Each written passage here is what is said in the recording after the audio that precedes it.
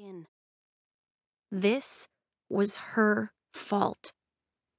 For months she had been cloaking those lunar ships from Earthen detection, doing Mistress Sybil's bidding without question, like the well-trained lackey she was. Now, she knew just what kind of monsters had been aboard those ships. Only now did she understand what Her Majesty had been planning all along, and it was far too late. 16,000 earthen deaths. Earth had been taken unaware, and all because she hadn't been brave enough to say no to Mistress's demands. She had done her job and then turned a blind eye to it all. She averted her gaze from the pictures of death and carnage, focusing on another news story that suggested more horrors to come. Emperor Cato of the Eastern Commonwealth had put an end to the attacks by agreeing to marry Lunar Queen Lavanna. Queen Lavanna was to become the Commonwealth's new empress. The shocked journalists of Earth were scrambling to determine their stance on this diplomatic yet controversial arrangement. Some were in outrage, proclaiming that the Commonwealth and the rest of the Earthen Union should be preparing for war, not a wedding. But others were hastily trying to justify the alliance. With a swirl of her fingers on the thin, transparent screen, Cress raised the audio of a man who was going on about the potential benefits. No more attacks or speculations on when an attack might come. Earth would come to understand the lunar culture better. They would share technological advances. They would be allies.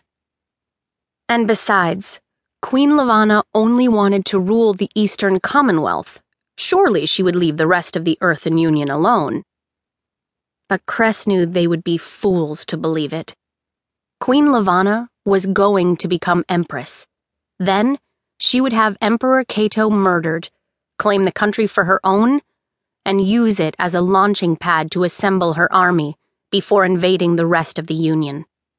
She would not stop until the entire planet was under her control. This small attack, these 16,000 deaths, they were only the beginning. Silencing the broadcast, Cress set her elbows on her desk and dug both hands into her hive of blonde hair. She was suddenly cold, despite the consistently maintained temperature inside the satellite.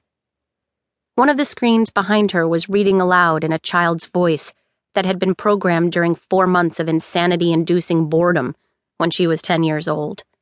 The voice was too chipper for the material it quoted. A medical blog from the American Republic announcing the results of an autopsy performed on one of the lunar soldiers.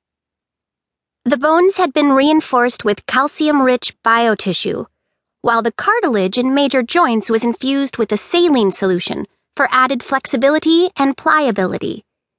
Orthodontic implants replace the canine and incisor teeth with those mimicking the teeth of a wolf. And we see the same bone reinforcement around the jaw to allow for the strength to crush materials such as bone and other tissue.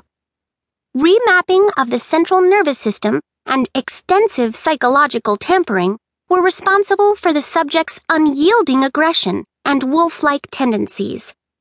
Dr. Edelstein has theorized that an advanced manipulation technique of the brain's bioelectric waves may also have played a role in mute feed.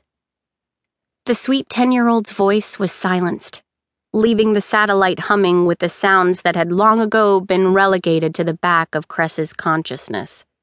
The whirring of fans, the thrumming of the life support system, the gurgling of the water recycling tank. Cress gathered the thick locks of hair at the nape of her neck and pulled the tail over her shoulder. It had a tendency to get caught up in the wheels of her chair when she wasn't careful. The screens before her flickered and scrolled as more and more information came in from the earthen feeds.